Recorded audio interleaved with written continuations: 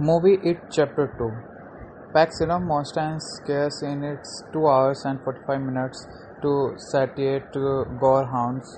It is also an ambitious, thought-provoking work that aims for more, while not as tight or affecting as the original tale, in which the Losers Club first faced the evil Pennywise. Chapter 2 tackles themes of memory and childhood trauma, exploring its characters' crippling loss of innocence decades after smacking down a dancing clown. It is the sequel, so you know he does. But 27 years later, our heroes have moved away and on to successful career that reflect their younger personalities. Is a successful horror writer, an accountant, a popular stand-up comedian. Only Mike stayed in town, which is why he alone remembers everything that happened when they were kids.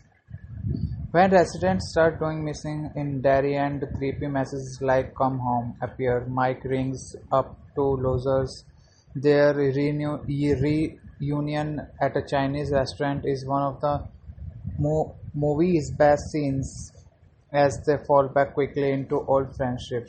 Some things have changed. Formally is now ripped and look very different to his childhood crush, Babe, Jessica Chastain. And there is a really neat moment where his adoration meets her own gradual recognition. That meetup ends in a frightening fashion.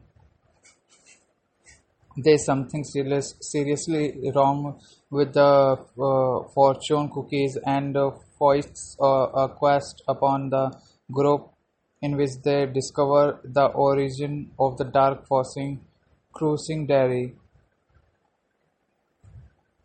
Each has to do his or her part leading up to a final face-off with Pennywise. Director Andy deploys Pennywise springly. It's a smart decision because it makes the villain's appearances special and Skarsgård finds new way to totally freak you out, even in a surprisingly human fashion.